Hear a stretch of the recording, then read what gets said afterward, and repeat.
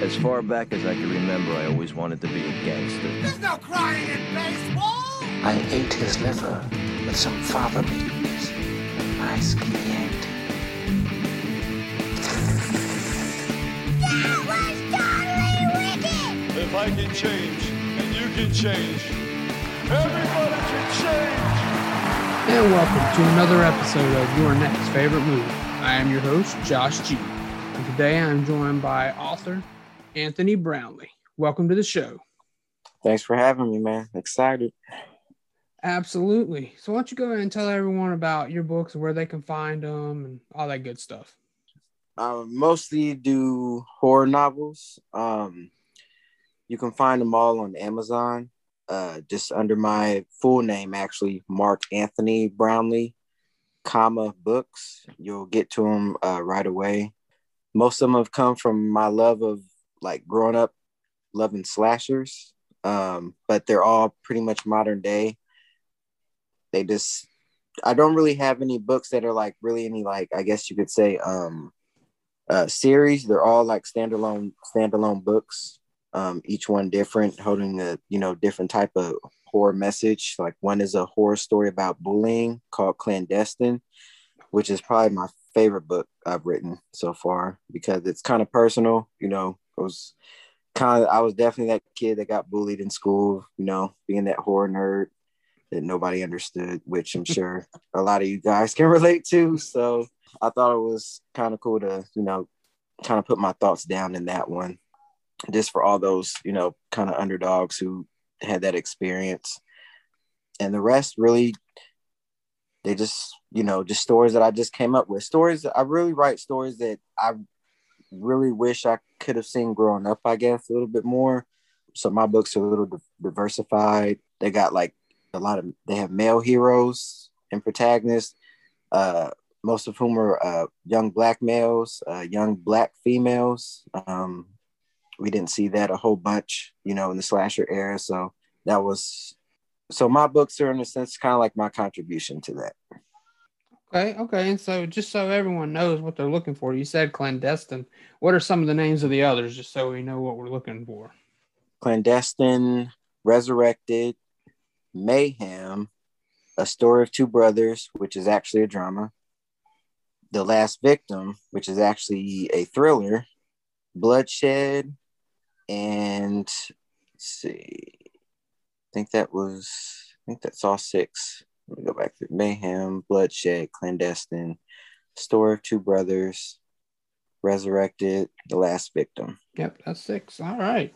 Nice. Got a nice little collection, and like you said, you can jump in anywhere because they're not a connected series. So yeah, none are connected. So yeah, you can dive in anywhere. Just start off wherever you want to. All right, so just check out Amazon. Sounds good. All right, so with this, we're going to get started. We're going back to 1984. This is definitely a classic from my childhood. We're talking about Wes Craven's A Nightmare on Elm Street. The kids of Elm Street don't know it yet, but something is coming to get them. Nightmare on Elm Street. No! No! She's the only one who can stop it. If she fails, no one will survive. Help me, please! Wes Craven's Nightmare on Elm Street, rated R. All right, so I know the story, but why don't you tell everyone, at least I know part of the story. When did you first see this film? I actually first saw this film when I was 5 years old. This would have been around 1991, 92. I saw it on an old recorded VHS tape from HBO. The old school with the HBO sign coming down from the sky, super old school HBO. With my cousins, actually. My aunt showed us this movie. And that was pretty much the beginning of my love of Nightmare on Elm Street. From the moment the film started, I loved it from beginning to end. Okay, so what is it you love so much about Nightmare on Elm Street? What I love the most is really just the story itself. Most films in that era, technically, Nightmare was in the slasher era, but I personally don't consider it a slasher movie. I've always felt it was much deeper than a slasher film, just because it dealt with the issue of dreams. And, this isn't, some guy running around chasing you with a knife or an axe, or, it's, it's deeper. This is like your subconscious. This is where you're supposed to be the most safe. Right. When people feel trapped or, alone or whatever it is, they retreat within themselves into their imagination, within their subconscious. And, now if there's something in there that can actually do you more harm than anything in real life, you're not safe anywhere. And that was really what was capturing me. Obviously, a little bit more of that came later on. At 5 years old, you don't really quite grasp that whole concept. But as I got older, that's what I really started loving the most about it. In the beginning was just because it was a really terrifying horror movie. That was the first horror movie that I ever saw. So it terrified me, because I was scared when I went to sleep. I was going to see this guy, Freddy Krueger, in my dreams. And just watching, the character of Nancy Thompson, she is still to this day my favorite heroine of all time. She just really took care of business, honestly. You see her, start off as, this young, typical, 80s type of girl with her group of friends. And all of a sudden this, external supernatural element comes in, and she, does what she can to figure it out. I think Wes Craven said it best, where, it's not that she was fearless. It was more that she was afraid, but she knew that there was something more than fear at play, and had to take it in her own hands. And the elements that I love the most is her actually going after Freddy Krueger. Most girls in that era, they, it's like they figured, they saw, things were happening, they kind of, saw creepy things or heard creepy things, throughout the movie. And maybe the last 20 minutes, 15 minutes, there was a big chase scene. But Nancy knew pretty much from the beginning that something was, she had to survive from the beginning. And, going after Freddy was something totally unique to a final girl at that time. Most of the time it was them, the antagonist coming to them, but she decided to take it in her hands to, set up the booby traps, read up what she could, do what she can, talk to her friends. And then she went after him and brought him out into the, the real world. And really and I just love that whole climax scene where she just stands up to him at the end. Just, she's, not facing him at first, they're kind of having this, kind of standoff, and then she faces him and then just, says that, that famous line, I take back every bit of energy I gave you. You're nothing, you're shit. And it's just, it was just really, that's powerful. And, she's not a girl who just happened to survive. She made sure she survived. You know what I mean? So it's all those elements, within that movie that just hooked me. And there's so many awesome images in that movie. The alley scene.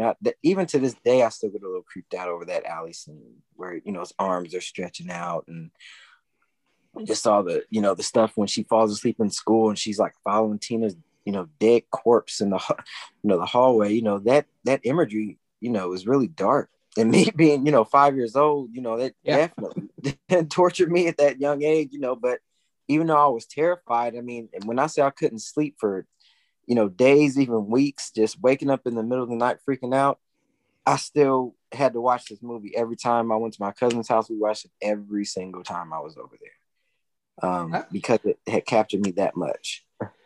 Yeah, and in a way, you're kind of following what the movie tells you to do, is which you have to face your fears, and that's what you were doing by watching it every time. So that's kind of cool. I remember my first time. I don't even think it was the original. I think I just caught, I want to say 4 and 5, because I'm almost positive I remember Alice being in the scenes or whatever. Right. And we caught it on like USA Up All Night back in the day or something like that. Mm-hmm. And I remember going to sleep. I remember waking up and I wasn't scared. It wasn't like I had a nightmare. I wasn't freaking out. I just woke up. I was like, oh, I had a dream about Freddy last night. Like I was happy I had a dream about Freddy. Right. So, but yeah, so I mean, you've talked about what the film's about. So let's go into what is your favorite sequel? I think I know this. I think I've seen you talk about it, but My favorite sequel in Nightmare is actually Wes Craven's New Nightmare. And so why is that? That film is just, it again went to another level. We had the original Nightmare that was a game changer, and then you have something like Wes Craven's New Nightmare come out 10 years later. That's a complete different type of game changer. That was and so unfortunately I never saw any of the Nightmares at the theaters. I was either not born or way too young to even asked to say like, oh, I want to go to the movies and see this, this film. So I actually saw Wes Craven's New Nightmare at my cousin's house again. They had rented it from Blockbuster, and I was just but up until that point, I had seen all these specials about New Nightmare coming out. There was like so many different types of specials and things going on that I feel like I don't see those anymore. Like I've never seen them like on any of the, DVDs or anything, just some of the stuff that they used to put out back then. I was just following that the entire time, and just, I knew the film was coming, but the concept still was kind of falling short on me, because I knew Heather was back in it, and I knew some of the other original cast members were back in it, and they're just like, oh, they're actors in Hollywood. And I remember just being a little confused by that until till we actually sat down and watched the movie. And then just watching those scenes, I was just captured, just like, wow, this is a whole. At that time I was probably about 10 years old, so my way of thinking was a little bit different at that point. And I knew okay, this is something really different. Yeah. And and we're really following Heather, throughout this narrative. And what I love about horror films, especially back then, is the story. It's not just automatically, okay, a bad guy comes, kills, and then this random stuff happens and another kill. And, I love horror films that have like this, really good, deep story to it, that has like a really, deep meaning to it. That's kind of what I add in with my books as well. And Wes Craven's New Nightmare had all of that. And it actually took me a few times to watch it to really understand it, because, it's complex in a sense. It's really a complex horror film. And over the years, like, honestly, I really feel like in those first several watches, I knew that I loved this film as much as I did the first one. And to this day, I can't say I love one over the other. It's both. Anytime anybody ever asks me what my favorite film is, I always have to say Nightmare and Wes Craven's New Nightmare. I can never say either or. Okay, so you put them together. All right. Yes, for sure. I mean, technically, you could look at them as one film. I mean, you could watch Nightmare and then watch Wes Craven's New Nightmare and still kind of know what's going on because of the way that, it's written. It's about Nancy and, her battle against Freddy. And now it's, out of the real world, REEL, into the REAL world, right. And it's, so it's to me, it's fascinating. It's a fascinating horror film. It is. I mean, it's meta before meta was a thing, This is 2 years before Scream, which is when that really took off. Definitely a prelude to Scream. So how do you feel about Dream Warriors, just so I can bring in the Nancy trilogy together? Dream Warriors, I do love. That's actually my third. Well, I guess technically second, since I, count them as, one. That's right after, because I love the Nancy trilogy. I love her story. Dream Warriors is one that I saw. I was probably about 8 years old, I want to say, when I saw that. Because I never actually saw any of the Nightmares for like really in sequence. I mean, I saw the first one first, and then I think I saw like part 6, and then I saw like part 5 in daycare. Daycare. In daycare. Yeah. Oh yeah. That's a fun story. So yeah, I saw them out of sequence. So then when I saw part 3, it was just kind of like, oh, like, so I actually saw part 3 before I saw New Nightmare. So, when I saw another film that had Nancy in it, that, kind of got me right away. And, she was older. And, by that time I had seen some of the other actors that were in it do different things, like especially Patricia Arquette. I'd seen her, do other things. So I never even knew she was in the Nightmare on Elm Street film until this movie.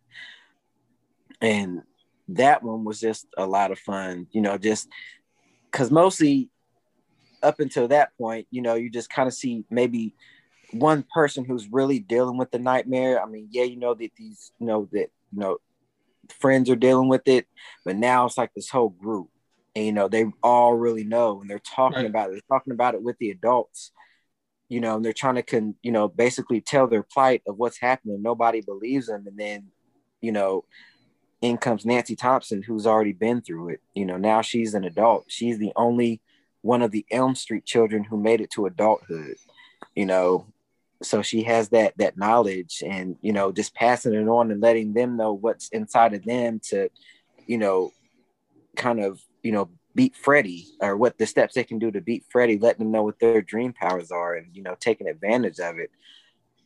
I will say, I mean, obviously I do love it, but I will say that I actually sometimes wish we could have seen Wes Craven and Bruce Wagner's original script. I don't know if you've read that one. I have not, but I was going to have you, well, one second. Before we go to this next step, we're going to sideline this. I have to hear the Nightmare on Elm Street and daycare story real quick. That is just rolling around in my brain. Wait a minute.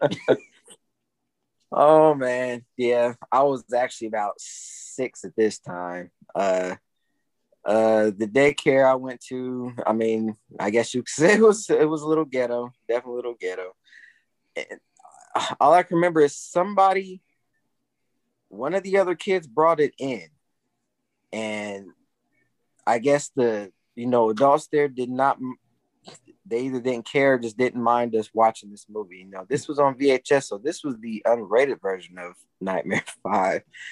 So I remember us sitting around on this little pattern rug that was in there.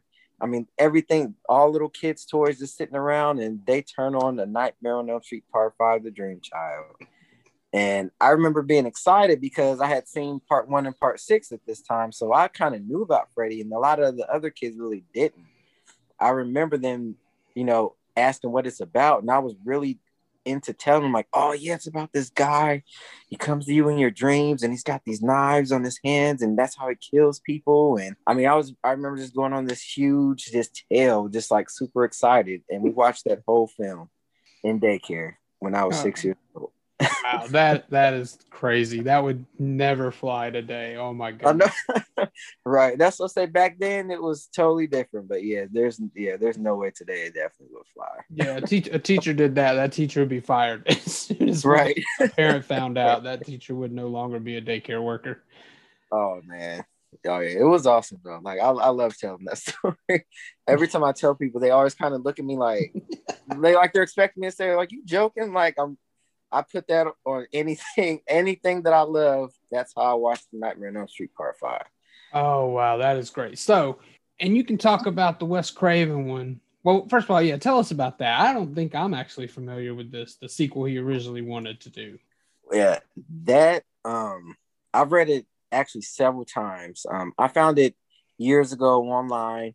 If you've ever heard of the Nightmare Companion, this was a little bit before it got taken over by the new people running it. So this is probably back in, I want to say 2004, 2005 when I first read it. The story really starts off with Nancy. She's actually more to who she was at the end of Part 1. So in this version, she's not a psychologist. She's a girl who's on this mission to find her father because Donald Thompson has pretty much been missing almost since the end of Part 1. So she's just been on this mission, kind of, going around trying to find him. And she happens to run into Neil Gordon. And well, actually in the script, in that original script, his name is Neil Goldman in the original script. And they meet, and, they he kind of sees her kind of like as this, kind of feels sorry for her just because of, what she's kind of dealing with, trying to find her father. And he invites her to stay at his house. And while she's there, he ends up going to work at Weston Hills. And so some of the scenes are a little bit similar to where, she's just coming to visit with him and Kristen's, doing the Elm Street, little rhyme, and then she finishes it. And some of the workers hear all that, and then they actually kind of bring her on as like an assistant a little bit. So she's not really like I said, she's not a psychologist, but it seems like she knows a little bit about what's going on or some way that she can reach these kids a little bit. So they kind of bring her on for that reason. And like several of the characters that are in the theatrical version are not in this original script. Like Jennifer and Philip are not in this script. Will is in the script, but his name is Laredo. Yep. And he's the one who actually builds the house, not Kristen. Taryn is in it, but she's actually a black girl. Joey's in it, Kincaid, and that's pretty much it. Like that's like kind of like the core group right there. And a lot of it is, well, I say one of the big changes is Kristen actually leaves Weston Hills halfway through the original script, and she actually goes back to school. And she actually gets made fun of a lot because, all the students find out that she's, been in this like, crazy house, and she's having a hard time now being in school. And they all kind of, have to convene back because they still have to defeat Freddie. And during all this, Nancy actually finds out that her father's been in Weston Hills this entire time. Freddie has actually gotten to him and has like scratched his eyes out. So he's been blinded, and he's been like in this little isolation this whole time. And not to make it like, too long, because I could really go deep into that, but some of the climax stuff is a little bit different to where Nancy, she does actually still die in this original script, but she's not fooled by Freddie's glamour when he pretends to be her father. It's in that same scene. He, comes to her and he's, being Donald Thompson. And then she kind of backs away and she's like, there's something in her that's telling her, she said, you're not my father. And, Freddie comes back to, to himself, and pretty much Nancy and Freddie almost basically fight to the death, and I said that was actually much more, if she had to go, I would have rather her gone out that way than before, because she was such a strong character that, I mean, even Wes, him writing it, he knew that she wouldn't fall for that. You know what I mean? So when they did the theatrical version, they really did it more for shock value. Like, oh my gosh, Nancy stabbed her, this. So, but, character-wise, to me, it never really fit, because to me, she was too strong, for that. And so, at the end, after she's killed, Kristen and Neil kind of meet up. It's been like, I think it's 2 or 3 months later, and then they're at Neil's house, and Kristen and Neil are having dinner together, and they're just kind of talking, and he's talking about how later on he's going to go visit Nancy, when he sleeps, because Kristen has dreamed her into the beautiful dream. So Neil basically sees her every night because now she's the guardian of the good dreams. And so, because basically Kristen, at the end of this one, Kristen is like the only one that really survives. Like Kincaid is dead and everything like that. Killed him off and everything in this one. So in this version, she's really the only one that survived. Oh, wow. Okay.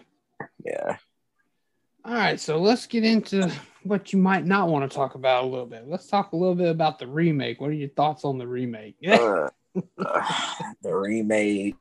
Oh, man.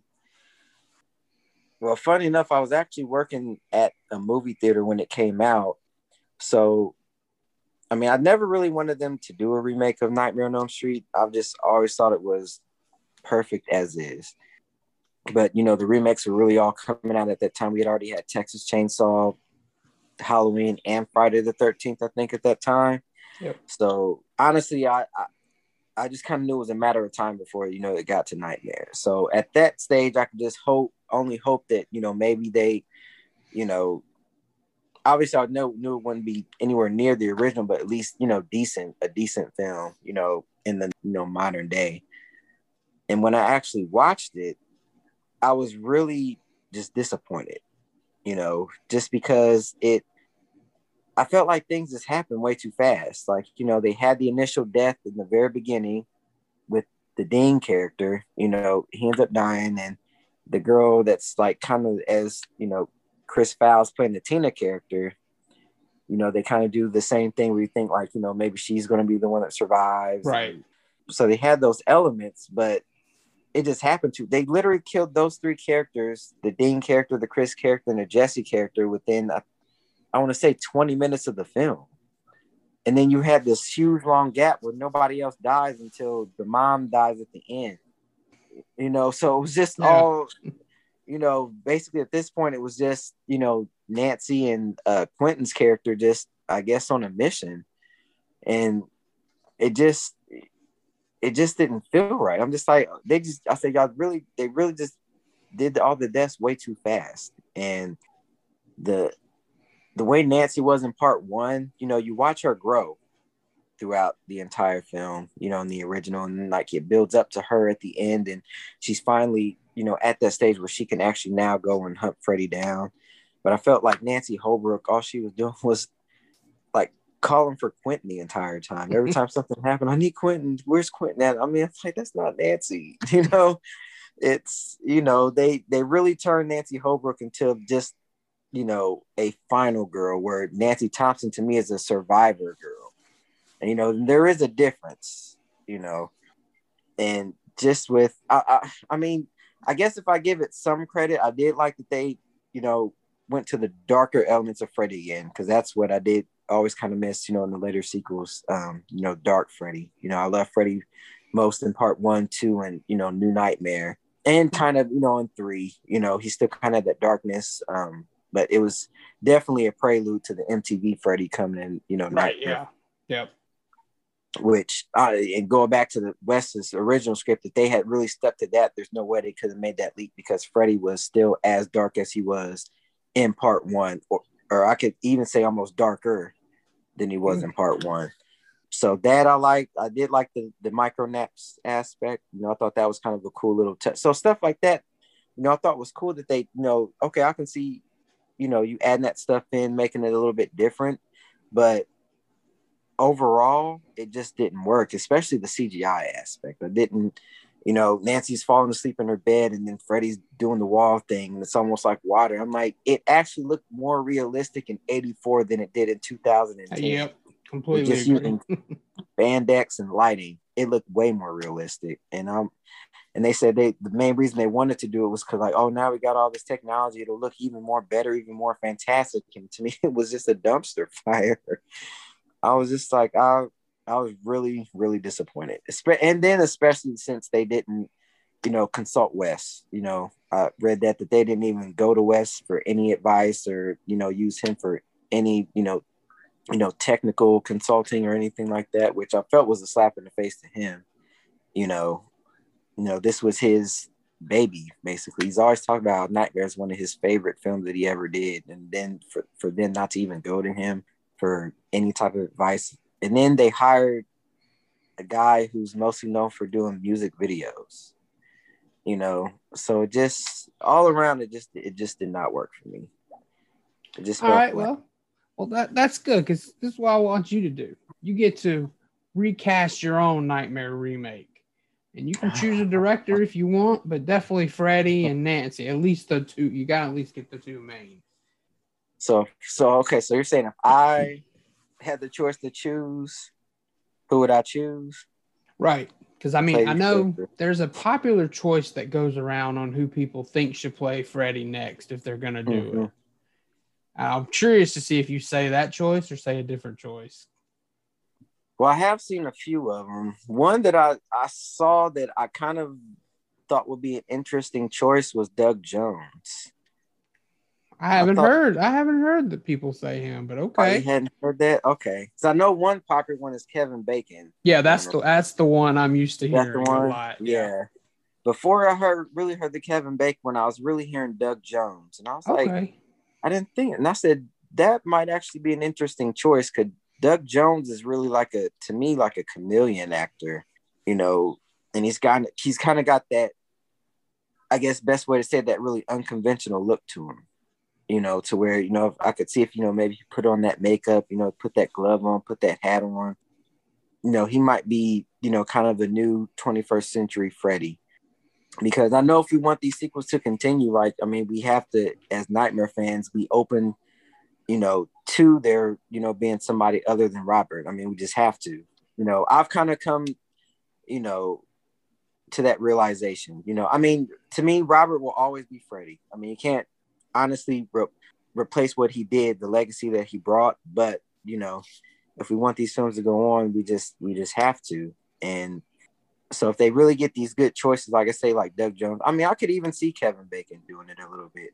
He's a really good. He's done so many different types of roles. I actually could kind of see him doing Freddy. And if I could choose a Nancy, that's kind of hard. I don't know. That's crazy.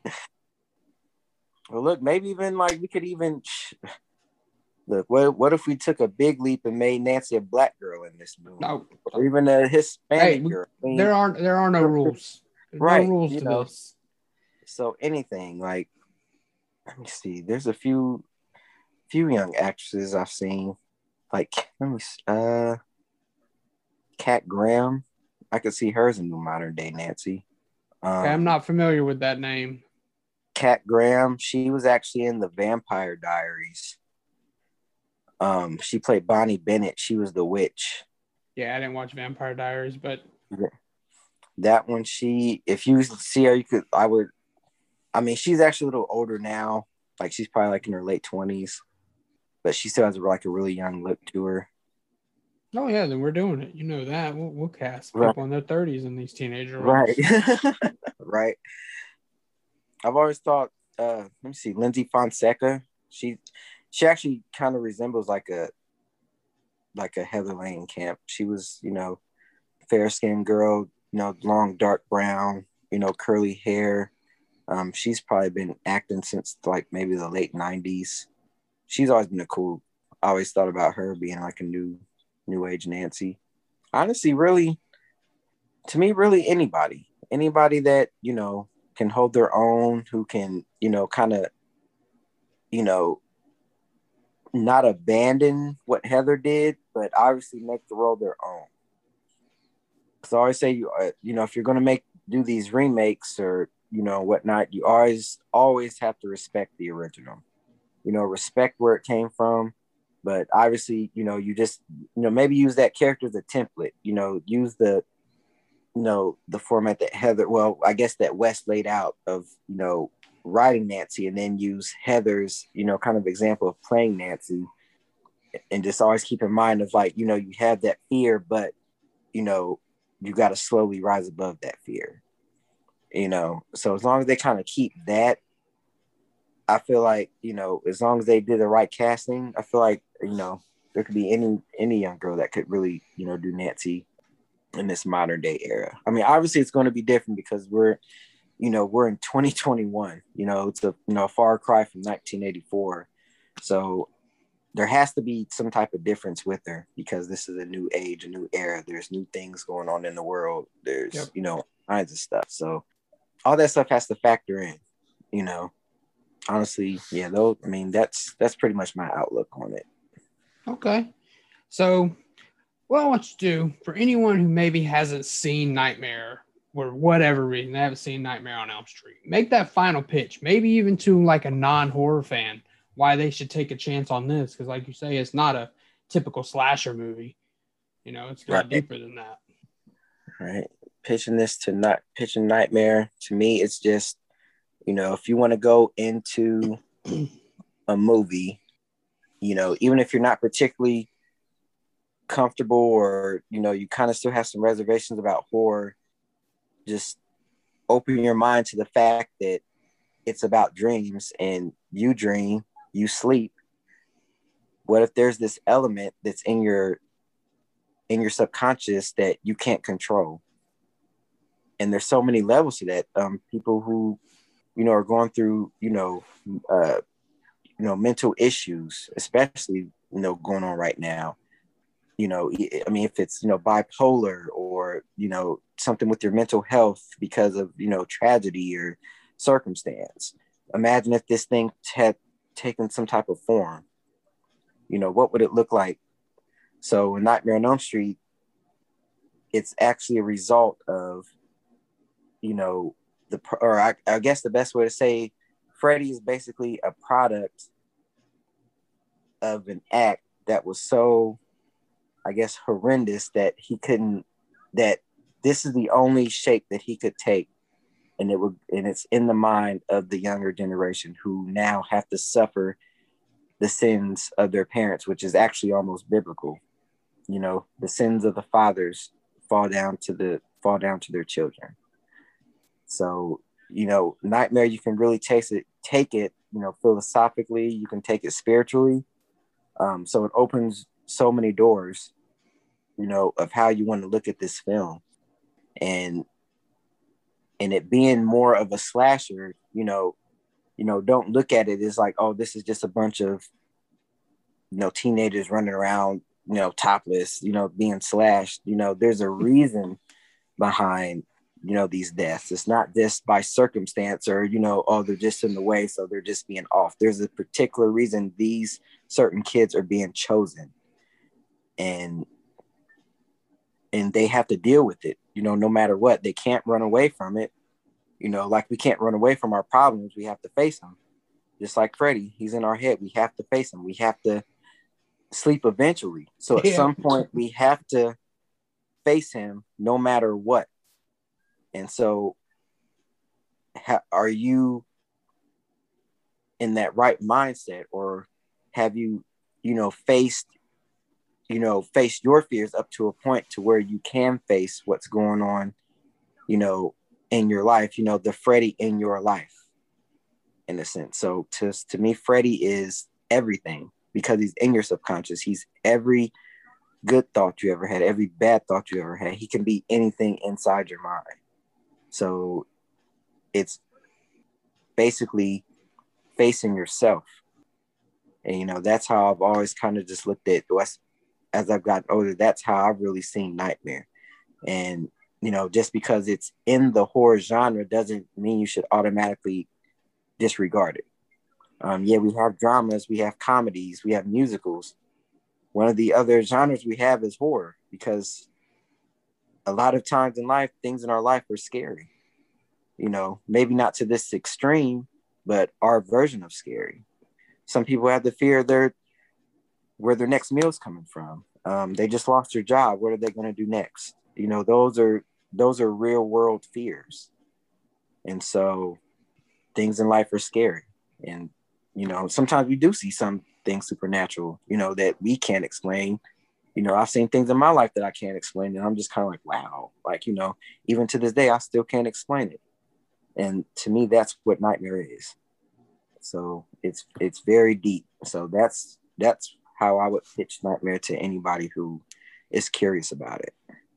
Okay. And I think before we wrap this up, I've been looking and I see you got at least 3 Nightmare off 3, 4, and I think you got all 4 of them. Don't you sign posters back there? Yeah, there's part 1. There's 2, 3, 4, 5 is on that wall. Yeah. 5 and 6, and then 7 is over here. Oh man, that is awesome.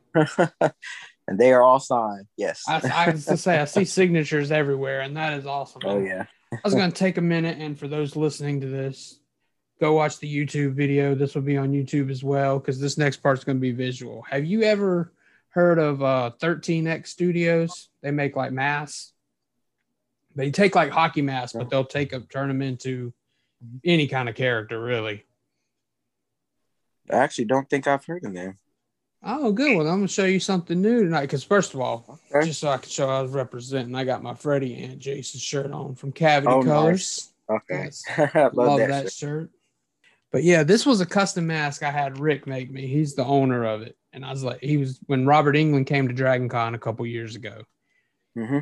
And I was like, are you going to have, he has the red and green sweater mask that's typical Freddy. But I was like, are you going to make a special mask? And he messaged me one day and said he had time to make one special mask. So, and I don't think he's ever made this mask again. I'll have to ask him. but I want to take a chance to show it because it's like a burned Freddy.